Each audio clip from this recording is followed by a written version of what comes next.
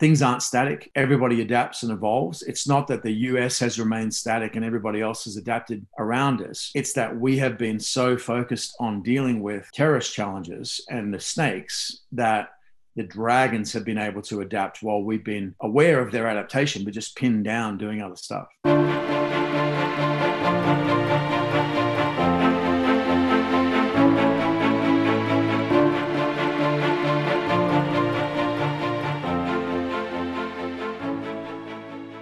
Welcome to Flashpoint. I'm your host, Andrew Holland.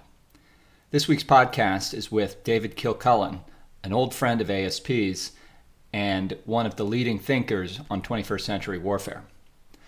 He's got a new book out, The Dragons and the Snakes: How the Rest Learned to Fight the West. The title is based around testimony that then CIA Director Jim Woolsey gave in the early 1990s, saying how the West had slayed a dragon, the USSR, but that the world looked like it was going to be full of all these different sort of snakes, terrorists and the like.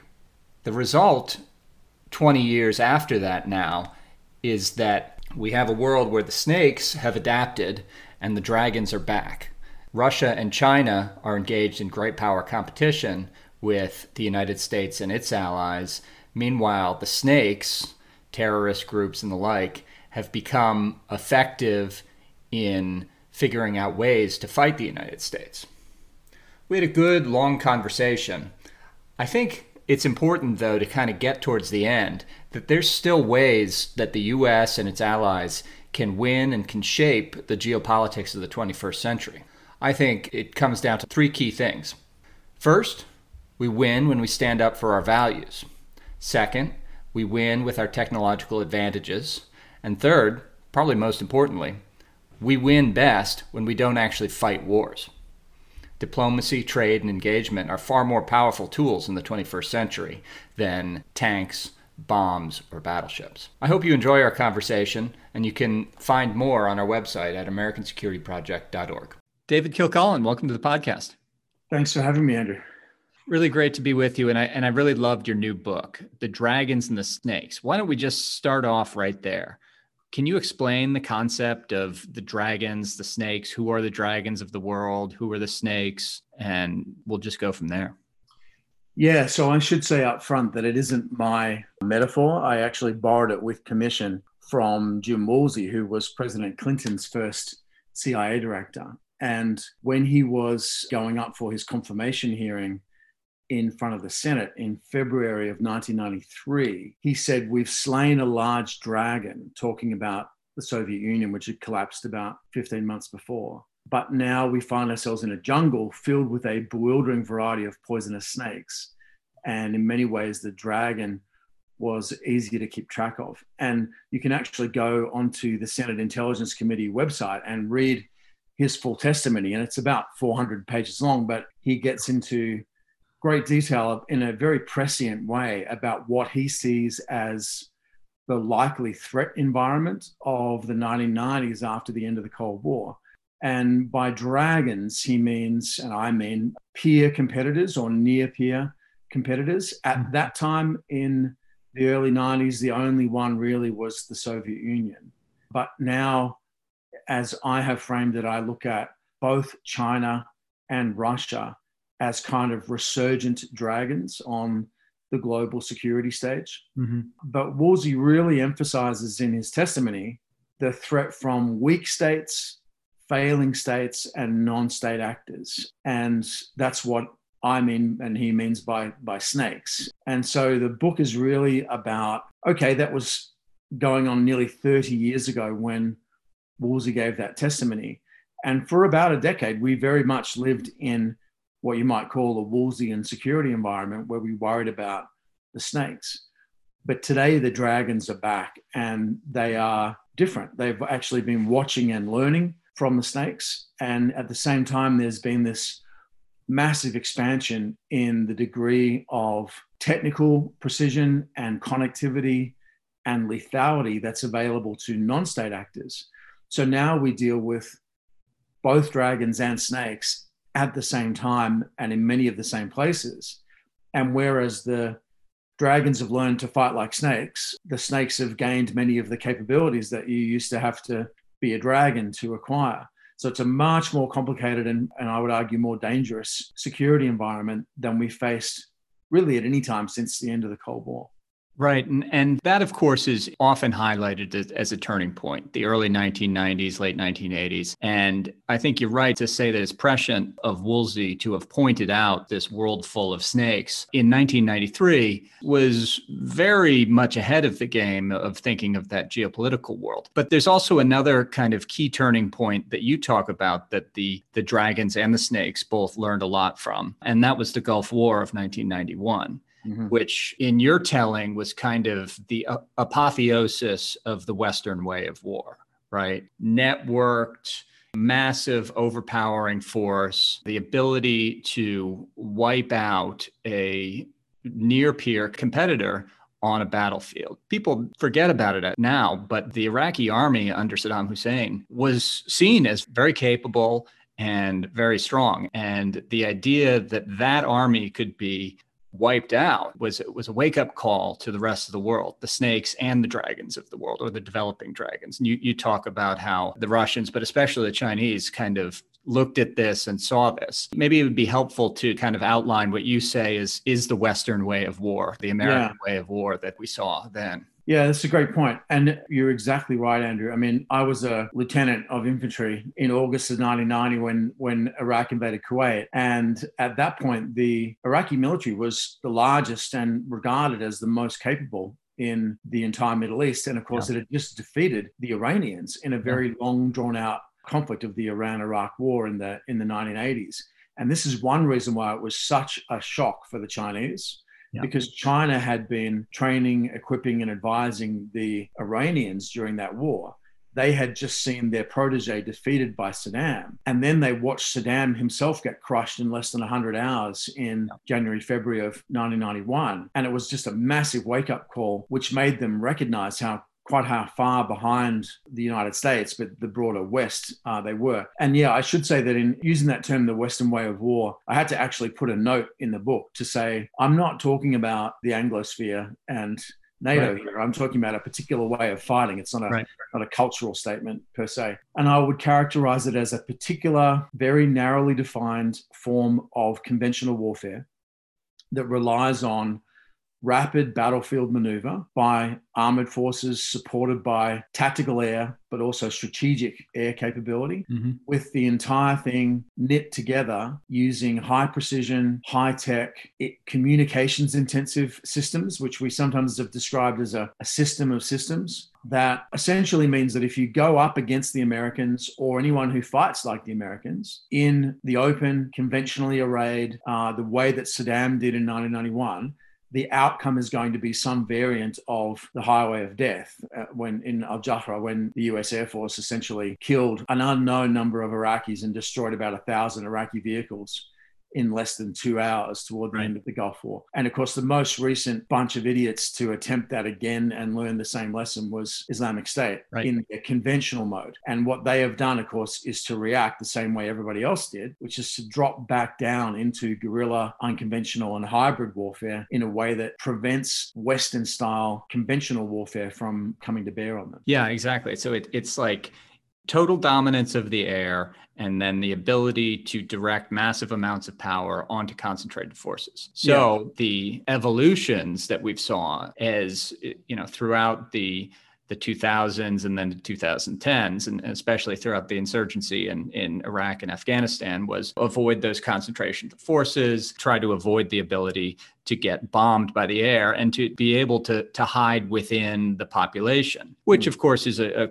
classic guerrilla tactic. Mao talks about it, all that sort of stuff. Yeah. But what else did the snakes learn as they fought? Of course, the snakes being terrorist groups, Al-Qaeda, but then also the various insurgent groups in Iraq. What else did they learn as they fought the Western way of war? How did they learn to adapt to it? Yeah, so I talk about this as a fitness landscape that is an environment with a major predator in it, in other words, the United States and the Western Alliance, which punished some kinds of behavior and rewarded others. And I have a chapter in the book where I get into some detail on the the sort of evolutionary theory and theories of military adaptation that underpin that. But in essence, adversaries of all kinds learn that, yes, the Western way of war will crush you in a second if you organize in the way we just talked about, but it has a number of exploitable weaknesses. So they realize that they're dealing with an adversary that is dominant in the air,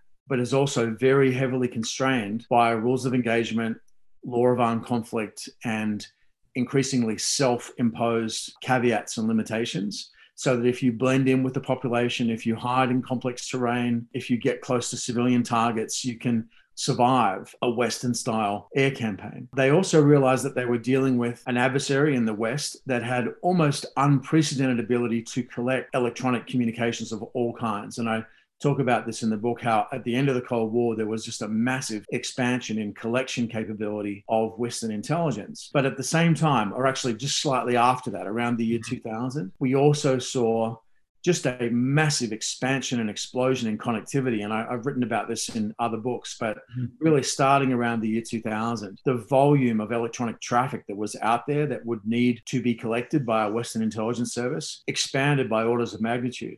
So what that meant was for adversaries that you will be detected by Western sensors, but no human analyst may ever actually read your traffic or get to analyze what you're doing, as long as you move quickly and you keep communications low and only use them when you need to. And you adopt techniques like modularization, operating in small semi-autonomous groups, minimizing communication, swarming tactics that don't require detailed orders. All those sorts of things will have a protective effect against this kind of surveillance capability. And then the other big lesson that people learned was that Western air capability was extremely powerful, but Western ground forces were increasingly overstretched by just the size of the areas where they were operating. Right. And the kinds of things they were being asked to do. And I think it's important to note that the Woolseyan security environment, the environment that Jim Woolsey describes in 1993, lasted about a decade. And the end of it wasn't 9/11, it was the invasion of Iraq. Because if the 1991 Gulf War showed everybody how not to fight us, the 2003 and onward occupation of Iraq showed everybody, oh, actually there is a way that you can operate that will make it incredibly difficult for the Americans to deal with you. And you can be very survivable and arguably successful if you work in that way. Stealthy, blending with the population, disorganized in a particular way that makes it hard for us to roll you up, and then focusing on soft targets. And I think we've seen successful adaptation from the snakes, what I call Woolsey snakes in one of the chapters. Not just jihadist groups, but all groups have sort of moved in that direction, including states, actually, in terms of the way they are. And importantly, though, there was this thought after the Gulf War, and especially, during the Balkan campaigns and stuff, that our adversaries would say, oh, the Americans have great technology, but they're afraid to fight. They're afraid to get into the hand-to-hand combat, and they're so afraid of taking casualties that you can take advantage of that. And that, of course, was not borne out in Iraq. The ability of the American soldiers, Marines, sailors, fighters to actually go in and fight and clear and hold areas did develop significantly during that time, and especially kind of the counterinsurgency revolution and sort of stuff, which you were involved in. Showed too how the U.S. military was adapting to fight in these situations as well. It was learning that it's not just about killing the enemy, it's also about trying to, the old hearts and minds, which we talked about 50 years ago, sort of stuff, that war is not just adversary to adversary, it's also about winning the broader context as well. Yeah. In the 1990s, both Americans and their allies, on the one hand, and adversaries of the West, on the other hand, believed this belief, which, as you rightly pointed out, turned out to be wrong, was that sort of the technological development or dominance of the West would end warfare as it had existed.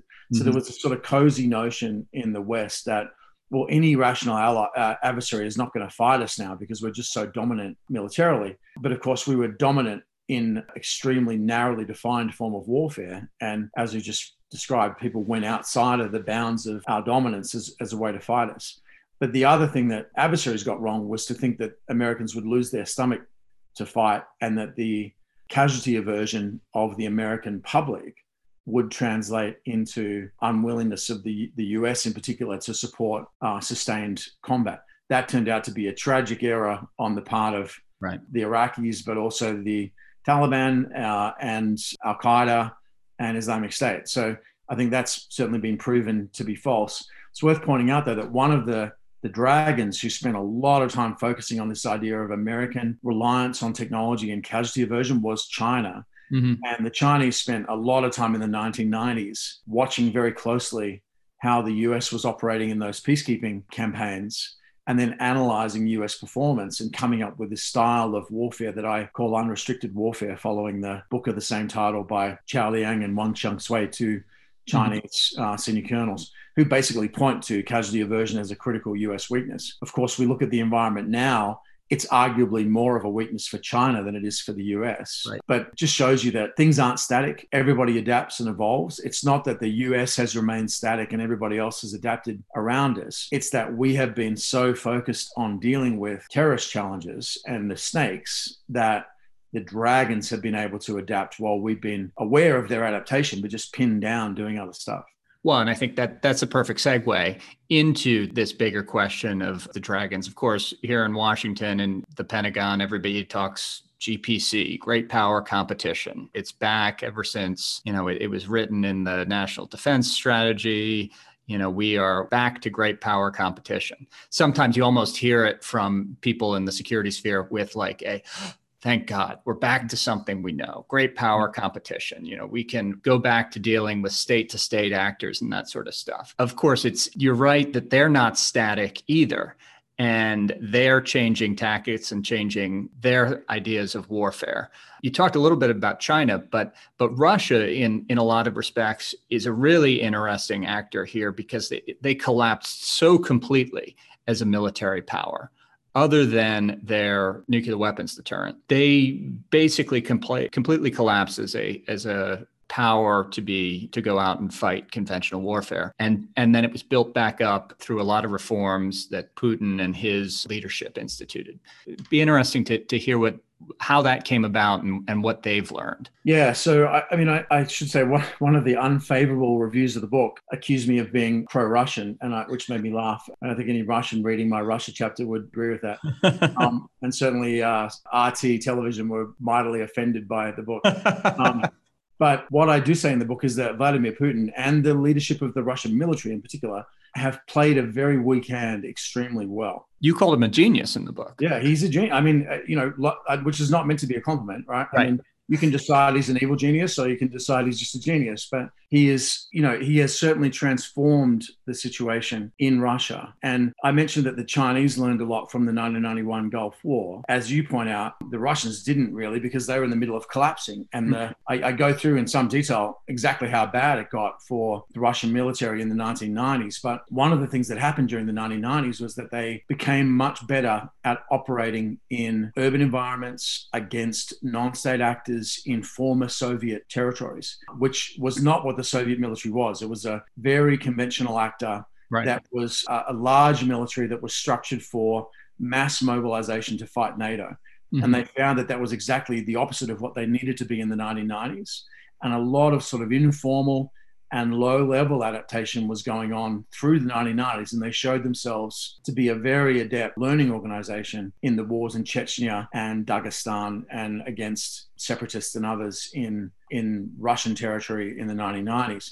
But then in the 2000s, in a series of campaigns, but probably most notably the war in Georgia in 2008, they began to recover their conventional warfighting capability, and a series of reforms known as the New Look reforms or the Serdyukov reforms that happened after Georgia really addressed many of the structural weaknesses that the Russians had experienced in the 1990s. It's also worth pointing out that from 2000 until about 2010, Russia had rapidly growing oil revenues and had the money to actually finance military modernization in a way that it just never had at all during the 1990s. I think there's still a view by some people who haven't perhaps paid much attention lately that Russia's a basket case, that its population is declining, that everybody's drunk all day and people are dying in their 40s and so on. That was always a bit of a caricature, even at the depths of the collapse in the 1990s. But today it's very much a comforting myth about the Russian military. They are much more capable than people generally give them credit for in the West. In part, that's because we gave them a lot of help. It's worth remembering that during the Obama administration, and sorry, I mean that as a timing statement rather than any political statement, but Sure. We attempted to reset the relationship with the Russians. Of course, the Trump administration tried to do exactly the same thing. Yeah. And the Russians got a lot of help. Russia has a thing called KSO, which is their Special Operations Command, which looks a lot like US Special Operations Command. Something they've never had. It was founded in 2013 as a result of assistance from the US military in helping them figure out how to modernize their special operations. That organization is now operating in Syria and Africa and a bunch of other places against US interests. And it's worth just remembering that for a very long time, we had this idea that Russia would become a normal country. Right. And by normal, what we meant was it would sort of accept permanent second-class status in a US-dominated international world order. And of course, the Russians had never had any intention of doing that. And nor would any self-respecting Russian statesman, whatever their politics, be expected to do that. What they've done since really 2013, 2014. And we see this in Crimea, in the Donbass, in Syria, in the Baltic states, and a number of other places, is they've evolved a new form of warfare where they've learned creatively from non-state actors how to stay below the radar to make it hard for us to respond and to deal with them. They've also really perfected a very sophisticated form of political warfare, which obviously has been targeted against the US, but not only against the US. And all of that goes along with conventional military modernization. So they're back as a dragon, but it's a dragon that's learned to fight like a snake. Right. And it's very different. You call it liminal warfare. It's still, like you say, it's like a snake because they're not ready and they don't want to have an overt conflict with anyone in the West. And actually, I think an important part of that too is if there is any sort of out and out conflict between US forces and Russian forces or NATO forces and Russian forces, then it very quickly can move into something that involves nuclear weapons.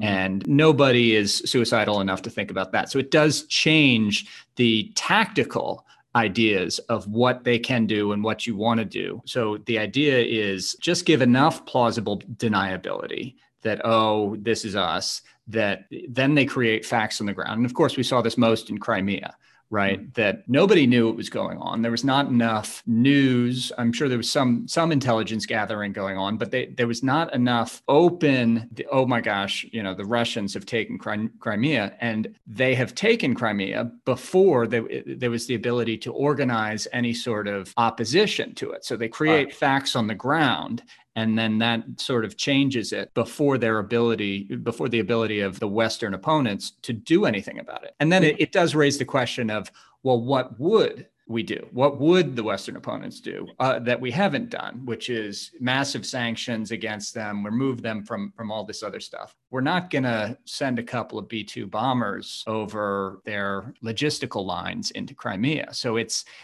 they're kind of using this restraint that we have to have about striking Russian forces against us as well. So, yeah, this is a great point. The Russian style of operating, and I had to apologize in the book for coming up with a new term of liminal warfare. Another new term for warfare. Yeah, another new term. I just only because the word hybrid has come to mean so many different things now. Right. So essentially the goal here is recognizing that you can no longer be covert or even clandestine in an environment that's so full of, social media and smartphones and internet connectivity and so on. The Russians are not trying to do that. They're trying to be ambiguous rather than covert. And what they're essentially trying to do is what I call in the book decisive shaping, achieving the vast majority of their objectives before the adversary even realizes anything's happening. So that by the time an operation is compromised, it's really too late for the adversary to do anything about it.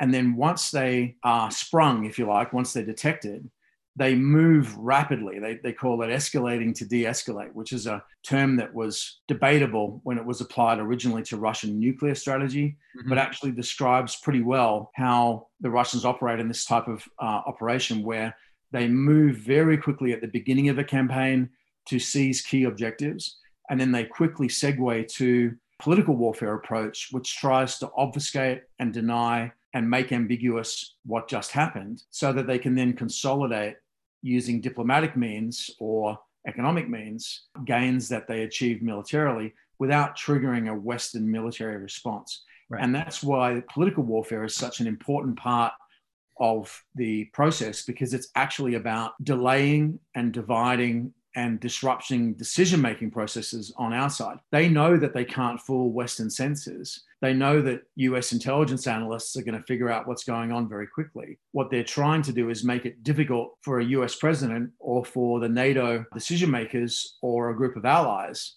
to agree and come to a consensus on how to react.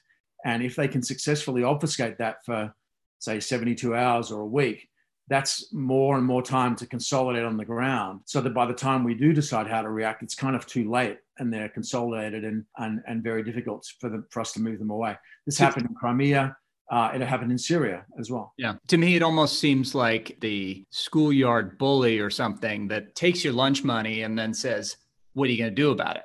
Mm-hmm. And the teacher's looking on. Or just blatantly denies that they took your lunch money. Yeah, exactly. And you know that they took your lunch money, and he keeps saying, so what? What are you going to do about it? I didn't take it. He took it. And it doesn't matter what the truth is. He's going to be trying to deny, obfuscate, and use your own sophisticated intelligence and also sophisticated kind of social media networks against you, so that it's impossible for you to actually come up with a coherent response. Now, we shouldn't believe that this has been cost-free for the Russians. Absolutely not. No. I mean, they had suffered very significant political exclusion, economic sanctions. They also, of course, have lost several hundred people killed in Syria and more than that in Ukraine.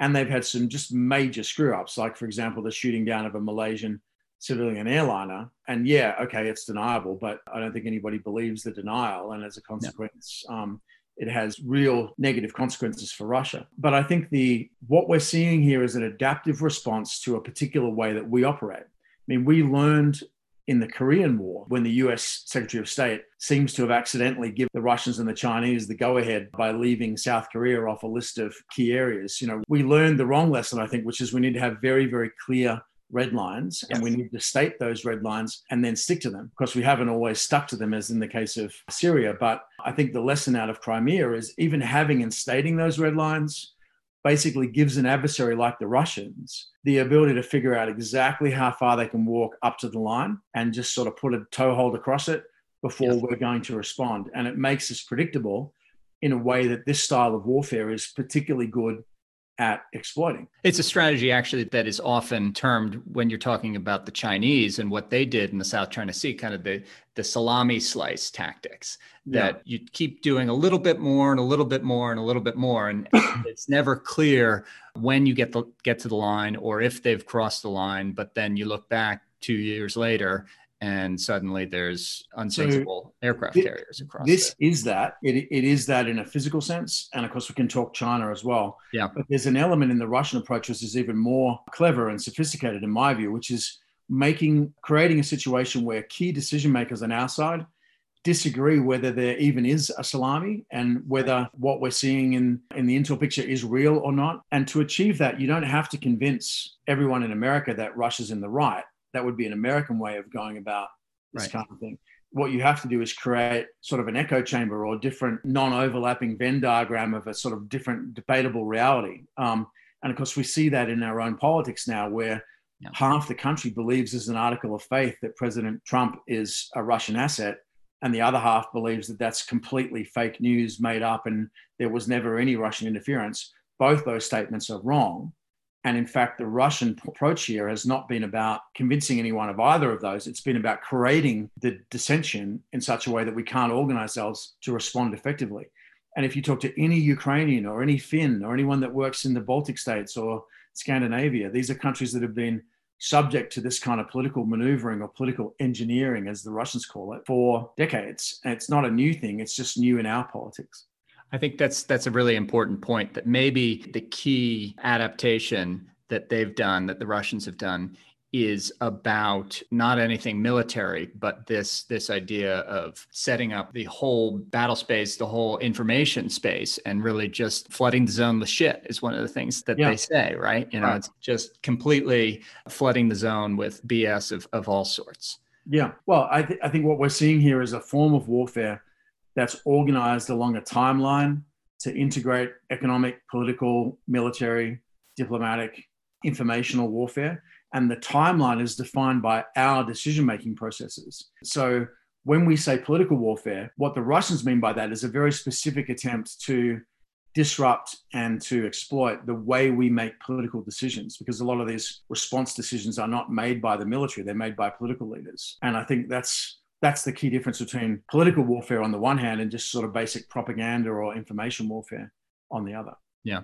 I want to talk a little bit more about China here before we wrap up, because I think, and reading your book, I think you probably agree with me. I think that the US and China, that China is the growing competitor. I don't want to call them opponent necessarily, enemy, but how the US and China figure out their relationship and how that evolves will be probably one of the main stories of the 21st century. How we deal with this, how, to deal with the rising power and Thucydides' trap, all that sort of stuff is probably the key of whether we'll have a prosperous and growing 21st century or one that devolves into conflict. So the Chinese, of course, have invested heavily in a military that is very much thinking about the U.S. Navy and the ability of the Navy to deal with Chinese threats and stuff in the seas off of China. Maybe talk a little bit about the technology, the missile technology and stuff that they've gone into as kind of an asymmetric threat to our, what'd you call them? The flying golden mountains. The Chinese theorists who I spoke about earlier critiqued the US way of warfare. At one point, they described the US stealth bomber as more expensive than a flying mountain of gold. Right. At another point in their book, they talk about the US way of warfare as shooting birds with golden bullets. And they make a number of critiques, and it's worth rehashing a couple of those. One is that the US is casualty averse, which you've talked about before. Another is that this form of warfare is so expensive that only the Americans could have come up with it, that it's just not effective in a cost sense to approach warfare in such an exorbitantly expensive fashion. Mm-hmm. And then another key point they make is that the US tries to set the rules for everybody else, but it only succeeds if it follows its own rules. And if it stops following its own rules, it will lose credibility and then won't be able to operate. When written in 1999 were valid points. I would just make what I think is a bigger macro comment, which is, in my view, the most important thing about the 21st century, and I agree with you, is going to be the competition between China and the US for global primacy. Yeah. But I would also say that the most important development that's happened anywhere on the planet in geopolitical terms since about the middle of the 15th century is the emergence of China as a global maritime power. At no time since the 15th century has China ever had a blue water navy capable of projecting power all around the planet. Mm-hmm. Now we have the Chinese in the Arctic and the Antarctic. Yeah. We have them operating off of Latin America. They have a base in Africa. They own every major port in Europe. They have bases under construction in Sri Lanka and Cambodia and Pakistan. They own the port of Darwin, which is a major US Marine Corps port in Northern Australia. They are able to project power with a fleet that is bigger than the US Navy and has some of the most advanced surface combatants on the planet and the fastest growing submarine fleet in the world by far. And that's a development that's all happened in the last 10 to 15 years. It's an incredibly rapid transformation. In the late 1990s, China had no aircraft carriers. In the middle 2000s, it had one secondhand Ukrainian aircraft carrier rechristened the Liaoning, which had all kinds of technical problems. Today, the Chinese have two aircraft carriers in the water, two more under construction, missile submarines, attack subs, cruisers, destroyers, extraordinarily capable fleet. But more importantly, as you mentioned, they've invented an entire new class of weapons, the anti-ship ballistic missile, which in its latest version, the DF-26, can knock out a US carrier at about 2,500 nautical miles on the move at sea. And if you plot that from the Chinese coast, It's basically out towards Guam and almost Hawaii. So, obvious point, it is a lot quicker and cheaper to build anti-ship ballistic missiles than it is to build aircraft carriers. So it begs the question, why are the Chinese also building aircraft carriers? Right. I think it's because they do want to have the dominant naval power on the planet by the middle of the century.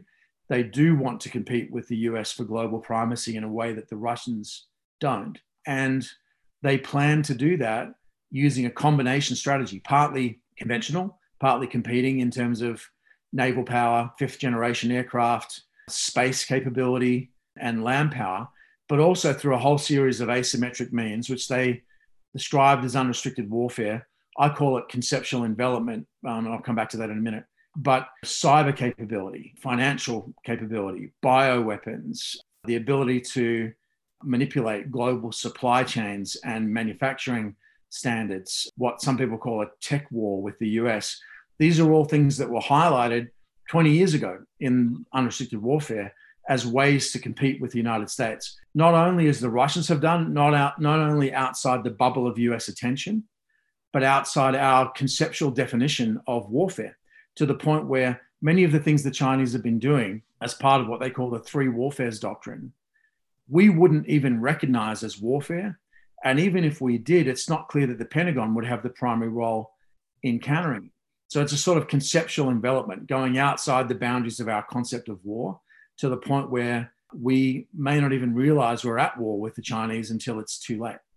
Yeah, I do wonder about that. And I want to push you a little bit on that, because it seems to me that they've done this, and you're right, all of the China 2025 strategies, and they want to get new technology and been highlighted in the kind of fight over Huawei, global 5G push, as the US starts to push back on that.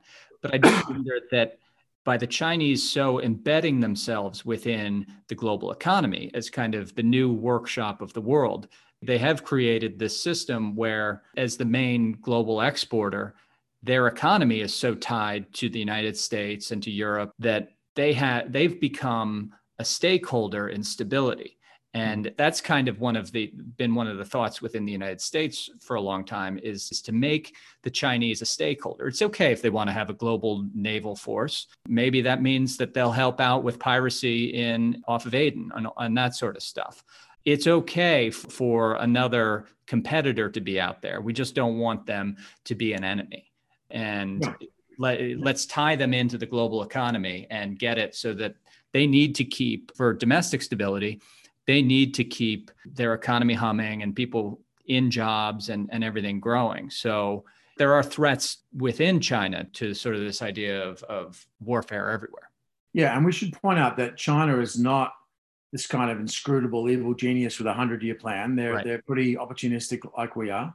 Yeah. We should also point out that China isn't a single unified rational actor. There are many different factions and different groups, although it's become much more centralized in the last decade. But I think it's just worth noting that, well, actually, I'll pick up your point about China being a stakeholder in stability. Every US administration since the Clinton administration has taken very much that same point of view. We want that. Until whether President it's Trump, true or not. Yeah. And the Chinese themselves, until quite recently, had this notion of peaceful rise, the idea that China does want to become a global great power, which it arguably is now, and but that doesn't need to be threatening, and it doesn't need to be a cause of conflict. It's just a natural evolution of China back to its, as Chinese strategists would argue, back to its natural state of affairs. And Western players were very much on board with that idea for much of this century and until recently. I think what's happened is that President Trump in particular has taken a much dimmer view of China's role. At the same time, China's policy has changed away from peaceful rise to getting the military and the diplomatic credit for their economic and modernization efforts, starting to throw their weight around a little bit. Yeah. And so that even before the COVID-19 outbreak, we were already moving into a situation of global great power competition. I would argue that COVID has pushed us into great power conflict. It isn't hot conflict.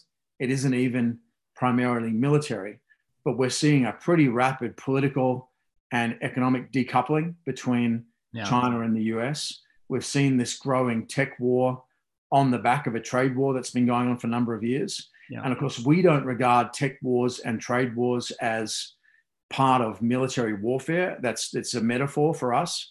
Yeah. But actually, in the Chinese model, they do fit into a warfighting strategy. So you can argue that actually we're talking ourselves into a conflict that neither side necessarily wants, but we may start to find inevitable as the pull toward that continues.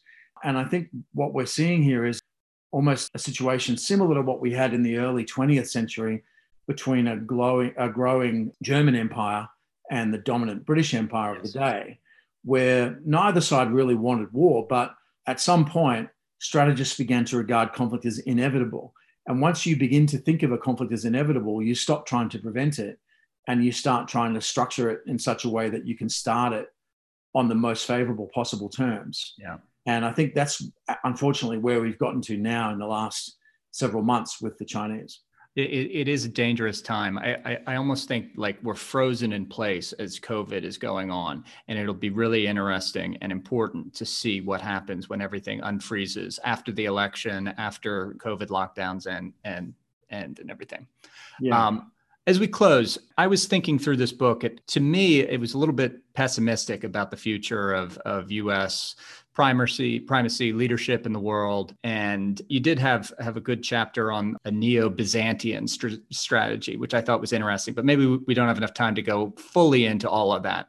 But I want to end with, I had kind of 3 ideas for how the West prospers in the 21st century, and maybe just get your reaction to those and what you think of that. And first is the idea is that we win when we stand up for our values. There are certain values that the U.S. has, the inalienable rights, life, liberty, pursuit of happiness, that are attractive to everybody. Even if they're not attractive to the Russian governments, the Chinese governments, they're attractive to the Russian people and the Chinese people. And when we stand up for those values, it has this sort of gravitational pull that can do a lot to help us and help our interests around the world. Second, we win with our technological advantages, which in many cases have been eroded, but there was this idea that we need a third offset strategy at the end of the Obama administration that they were talking about. And I think that's right. Still the best technology, the most advanced technology is coming out of Silicon Valley and US entrepreneurs and that sort of stuff. If we can marry that somehow in a way that is about American leadership. And then third, and I think this is maybe overlooked sometimes, is that we win when we don't fight. The US and our allies, things like diplomacy, trade, engagement, these things are actually more powerful tools and get overlooked in the US so much with the sheer weight of the Pentagon, the sheer weight of the amount of budget and size that the Pentagon has, that if some of the biggest wins for American national security in recent years have come through diplomacy, whether it's the JCPOA with Iran or the opening to Cuba, or arguably the UAE opening to Israel and all that sort of stuff. These are diplomacy. So what do you think of that? What's the future positive outcome for the U.S. and our allies? How should we be structuring the next decades? So this is going to be a somewhat controversial point of view. And I should say, I'm an American citizen, but I only just got here. And I was born in Iraq and Afghanistan. And, that's why I decided to become an American. But I think that we have to ask ourselves whether American foreign policy, as it's been practiced toward the rest of the world since 9/11, and particularly since the invasion of Iraq, really puts ourselves forward as we would like to think of ourselves, right? We like to think of ourselves, I think, at times as being like the Rebel Alliance in Star Wars. Unfortunately, for a lot of other people in the world, we look like the evil empire. Yes. And the Department of Defense, as we call it, has unfortunately become, I think, a department of global expeditionary warfighting in the service of armed propagation of our own form of government, which has become eroded at home as a result of that imperial overstretch, as some people have called it. Yep. And I think I fully agree with you that the way that we prosper, that we get our mojo back, if you like, is to focus on domestic resilience and pursuing our values at home. And many other nations have focused in recent times in confronting the threat from China and Russia on what they call deterrence through resilience, showing that we are strong and capable and unified, that we've got our shit together at home. And unfortunately, many Americans don't believe that of their own government right now. So I think a focus at home on building up that domestic unity and resilience would be a key starting point. That by necessity would translate into a lot fewer military adventures abroad. And I think that would be a good thing for the US as well as for everybody else. And then the final point, and I know that you're not partisan and neither am I, but I find it very interesting that in the last month, President Trump has had 3 recommendations now for a Nobel Peace Prize. A group of Australian lawyers, a Swedish parliamentarian, and a Norwegian leader have all recommended him for the Peace Prize. And one of them, the Norwegians, made the point that President Trump is the first president in 39 years not to start a new war.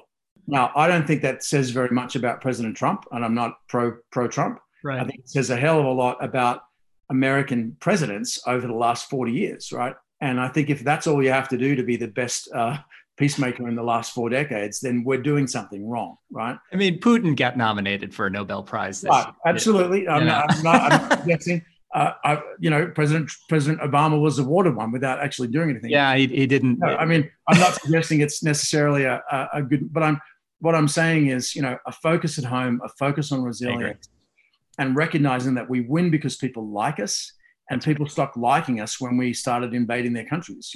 I think we need to really go back to that. And again, I remember Vice President Biden, I think it was him, or it might have been, it was Secretary Kerry, saying, look, this Russian invasion of Ukraine is absolutely outrageous.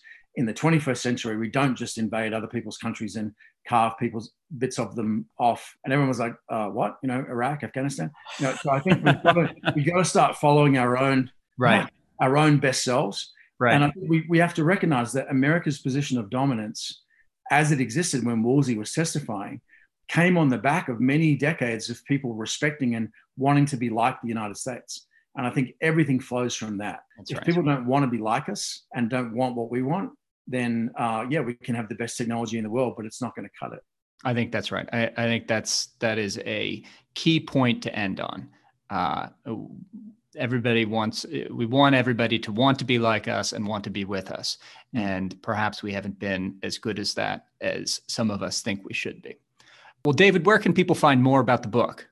So it's published by Oxford University Press in the US. It's on Amazon. We've barely scratched the surface of all the stuff that I get into in the book. And I hope people get an opportunity to take a look at it. And thank you. And I've been a big supporter of American Security Project for many years, and we've worked together on projects in the past. And I would just encourage everybody to check out the work that your scholars are doing, folks like Ben Hodges and others, really some cutting edge thinking on how to deal with the circumstances that we find ourselves in right now. Well, thanks for that. Really appreciate it. And we'll put a link to your book up on the show notes page, and I'd encourage everybody to go take a read of it. It's very thought provoking. Awesome. Thanks, Andrew. Well, thanks, David. Great to be with you.